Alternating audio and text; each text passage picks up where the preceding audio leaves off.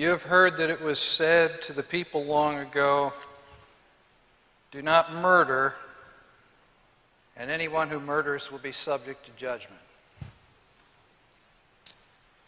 Anybody here ever been convicted of murder? No, wait a minute, don't raise your hand if you have. Because the people around you would stop listening to the sermon and start wondering about your story. But I have a hunch that if I invited people to raise their hand if they'd ever been convicted of murder or even charged with murder, there would be few, or even more likely, no hands up here this morning. Good for you. You have heard that it was said. Everybody knows. For centuries, everybody's known that murder is wrong, and if you commit murder, you pay the price. But Jesus says, I'm here to tell you that God expects more. I'm here to tell you that refraining from murder does not mean you have kept the law, it just means you've kept the letter of the law. To keep the spirit of the law, you have to also be innocent of anger, which is the heart of murder. Cain murdered his brother Abel in his heart before he ever brought the club down on Abel's skull. King Saul murdered David in his heart even though he was unable to pull it off literally. Cindy murdered Sonia in her heart before she strangled her to death in 1989. A little Iowa town was rocked when their homecoming queen was strangled to death by a classmate. Cindy and Sonia had vied for the attention and affection of handsome, strapping Jim, and when Jim chose Sonia, Cindy's anger morphed into murder by strangulation and left a community choked with grief. Now, millions of us have never brought a club down on somebody's head or thrown a spear or choked anybody by tightening a belt around their neck, but we have conceived murder in its embryonic form. Anger. If we're honest, we would admit that we have wished somebody dead. If we're honest, we know where murderous anger could have led us. G.K. Chesterton invented a detective, Father Brown, and Father Brown once explained his method of detection by saying, you see, it was I who killed all those people. What he meant was to find out the motive, the reasons, the mentality that would produce murders, he only had to look into his own heart and found what he was looking for there. Chesterton lets him elaborate. No man, Father Brown says, no man is really any good until he knows how bad he is or might be, until he's realized exactly how much right he has to all this snobbery and sneering and talking about criminals as if they were apes in the forest 10,000 miles away, until he has squeezed out of his soul the last drop of the oil of the Pharisees, until his only hope is somehow or other to have captured one criminal and kept him safe and secure under his own hat. You never murdered anybody. That's good. You're as good as the Pharisees. But unless your righteousness, Jesus says, unless your righteousness surpasses that of the Pharisees and teachers of the law, you cannot enter the kingdom of heaven. Verse 22 of our text says, I tell you that anyone who is angry with his brother will be subject to judgment. And some of you may have footnotes, marginal notations, that say some Greek manuscripts of Matthew add the words without cause after the word brother. If you're angry with your brother without cause. Now, the translators of the New International Version have concluded that those words were most likely not in the original text, and that's why they're put in the margin. But it's true. There is a kind of anger that is righteous. God is angry. Jesus got angry. There are saints in the Bible who got rightly angry, and God's people today can be rightly angry. But that's another sermon. Good and angry. And the reality is that most human anger is not righteous anger. So although the additional words make sense in the context of life and the Bible as a whole, it was right to leave them in the margin here so that we could feel the force of what Jesus says. I tell you that anybody who is angry with his brother will be subject to judgment. Again, this is the middle of verse 22, if you're following in your copy of the Bible. Again, anyone who says to his brother, mindless idiot, is answerable to the Sanhedrin, that is, the earthly council at the time. But anyone who says, you fool, will be in danger of the fire of hell. Saying certain words can get you in trouble with earthly authorities. A number of years ago, a Michigan man was canoeing down the river. His canoe tipped over, and when he emerged and got himself to shore, he was cursing. I can relate. But there was a family of 4 there, and the mother put her hands over her children's ears, and a nearby police officer ticketed the man, citing a 101-year-old law that was still on the Michigan books that prohibited cursing in the presence of a lady. So you can get in trouble. You can get in trouble with earthly authorities, Jesus says, for saying something insulting. But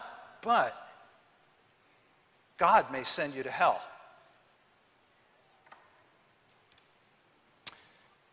Some people naively think that when Jesus came, he made things easier for everybody. There were these Pharisees, the religious leaders of the day, who had all their rules and regulations, but along came Jesus and he threw all that out and brought a feel-good message about the fatherhood of God and the brotherhood of man and said, let's just all love each other. But if you actually read the Sermon on the Mount, you see that Jesus made it a lot tougher for us. Impossibly tough for us. In his kingdom, it's not enough to not murder. You have to be innocent of unrighteous anger. And where human courts may fine you for insulting speech, God may punish you internally. Not only is adultery wrong in the next paragraph, but even lust, which gives birth to adultery. That was last week's message. Are you careful to keep your oaths? Well, why do you feel like you have to bolster your word by swearing an oath in the first place? Isn't your bare word trustworthy? And so on in the paragraphs that follow. The righteousness expected by the kingdom of heaven is more than, harder than, rule-keeping. It's heart righteousness.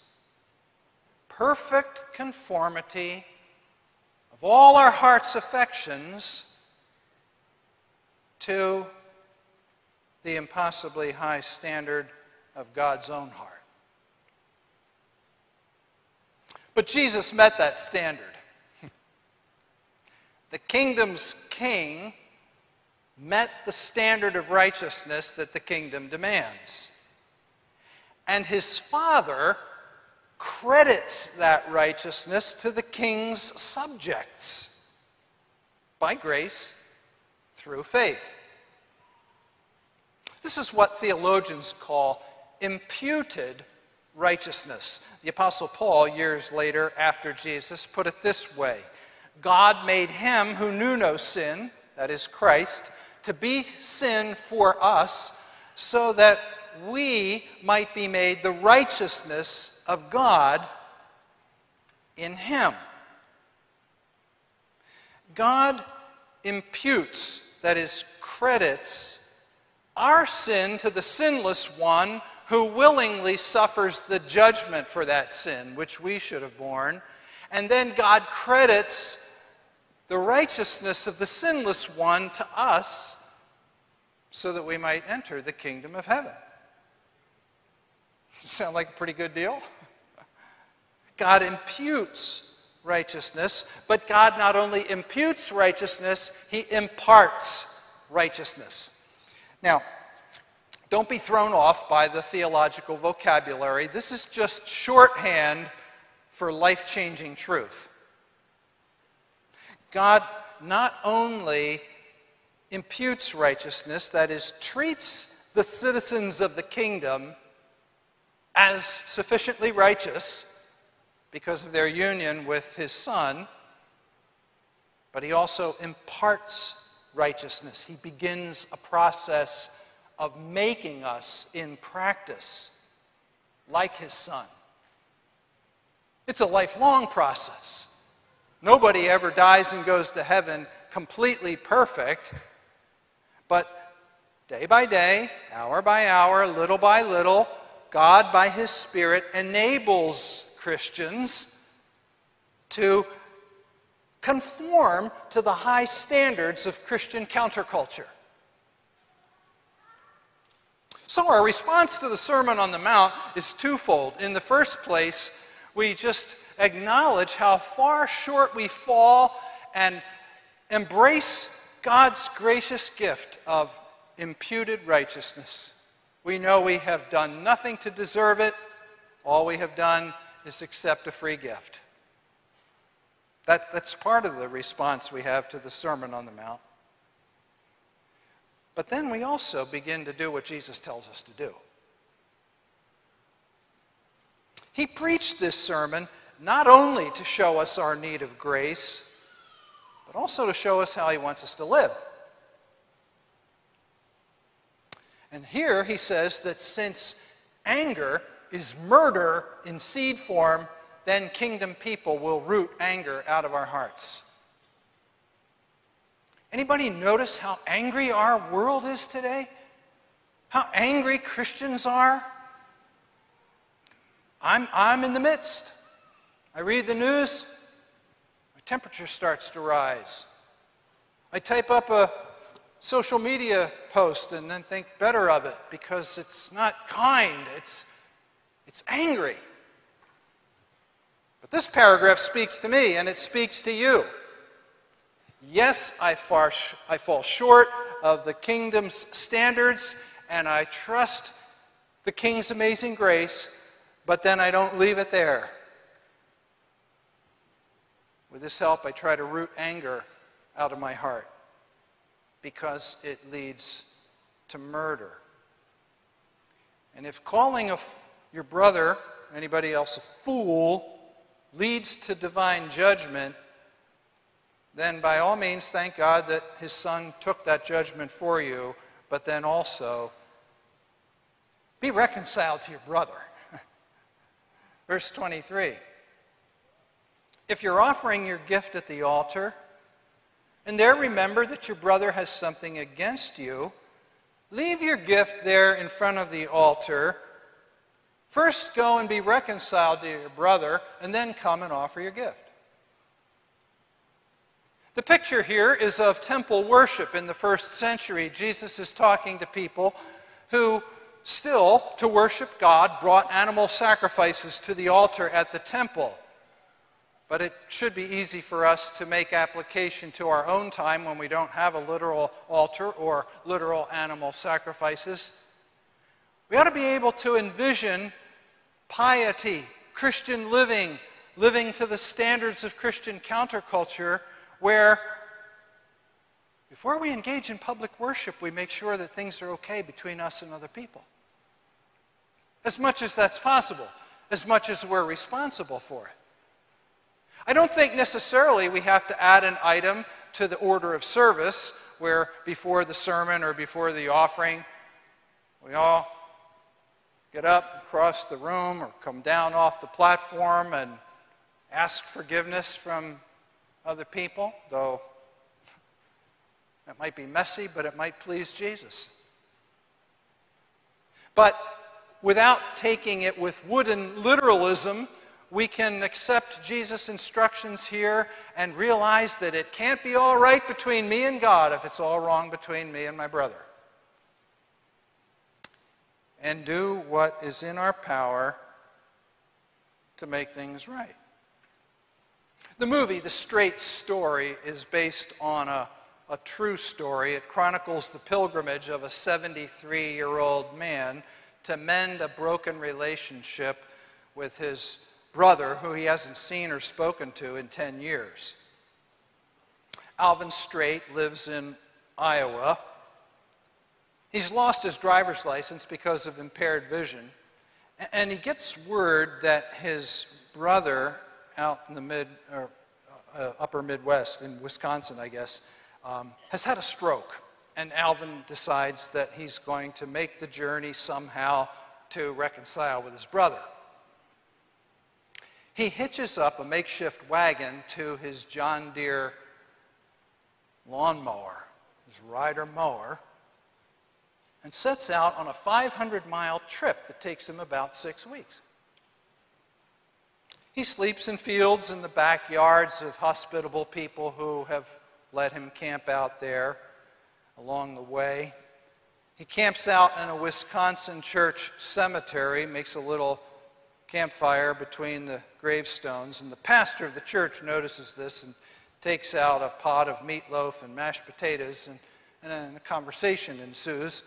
The pastor says, I can't help but notice your unlikely mode of transportation. Alvin mentions a brother who lives in the area, and the pastor sort of recalls maybe having met a man by that name while making calls in the hospital, but admits that he doesn't remember the man saying anything about a brother. Alvin says, neither of us have had a brother for a long time. Lyle and I grew up as close as brothers could be. We were raised in Moorhead, Minnesota. We worked hard. We would make games out of our chores. We used to sleep out in the yard almost every Sunday night. We used to talk to each other till we went to sleep. Pretty much talked each other through growing up. And the pastor said, well, what happened? Alvin's eyes well up with tears, and he says, it's a story as old as Cain and Abel. Anger, pride, mix in a little liquor, and you got two brothers who haven't spoken in 10 years.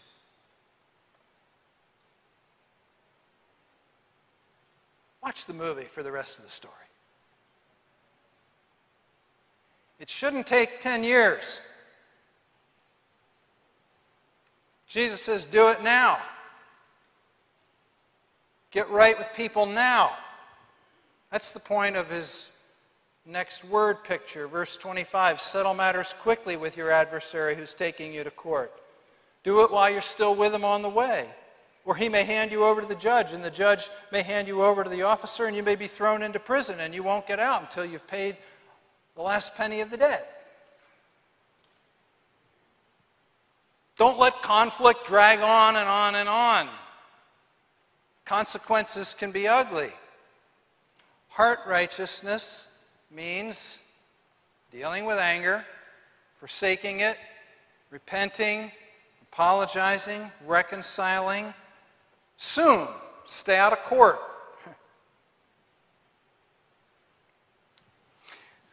Pastor John, not John Mazzardi, another pastor,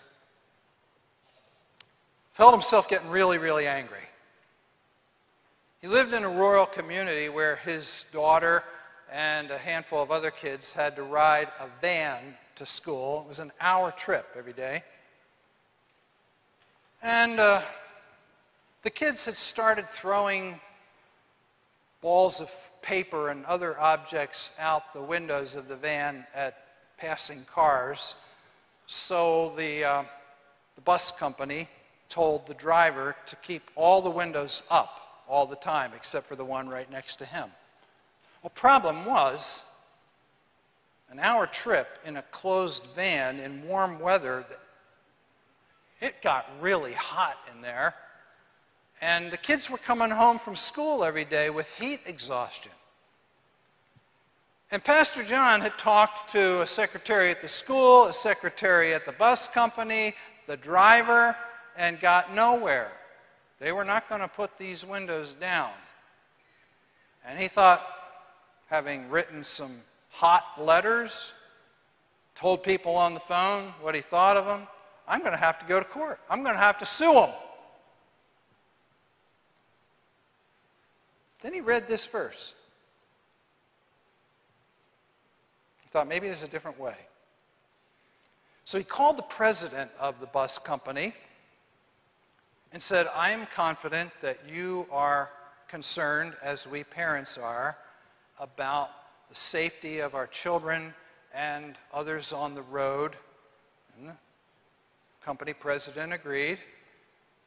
Pastor John said, would you ride with me in that van and just see what it's like? Well, it seemed like a reasonable request, so the company president agreed, and after an hour in the van, told the driver to open all the windows and to keep them open as long as the weather was warm. And Pastor John said, I will talk to the other parents and see if we can work with our children to keep them from throwing stuff out the window. I think Jesus would like that story.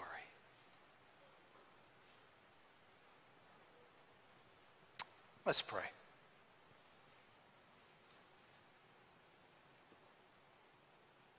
First of all, Father, thank you. We can never thank you enough that you have welcomed unworthy us into your Son's kingdom, and when we die, you will welcome us into your forever home, not because we deserve it, but because you've chosen to credit to our account righteousness that we have not achieved. Thank you. Help us, out of gratitude, to make some progress toward actually living out the righteous standards of the Christian counterculture. To take seriously what Jesus says, seriously enough that we will do what we can with his help, day by day, until we see you face to face. And specifically, Lord, help us in our times to deal in a Christian manner with this issue of anger. We want to represent Jesus well. And so possibly get angry about the right things at the right time and in the right way, but to forsake the unrighteous anger which tragically has so often led to murder. Thanks for speaking to us today through this portion of your word. Now help us live it in Jesus' name. Amen.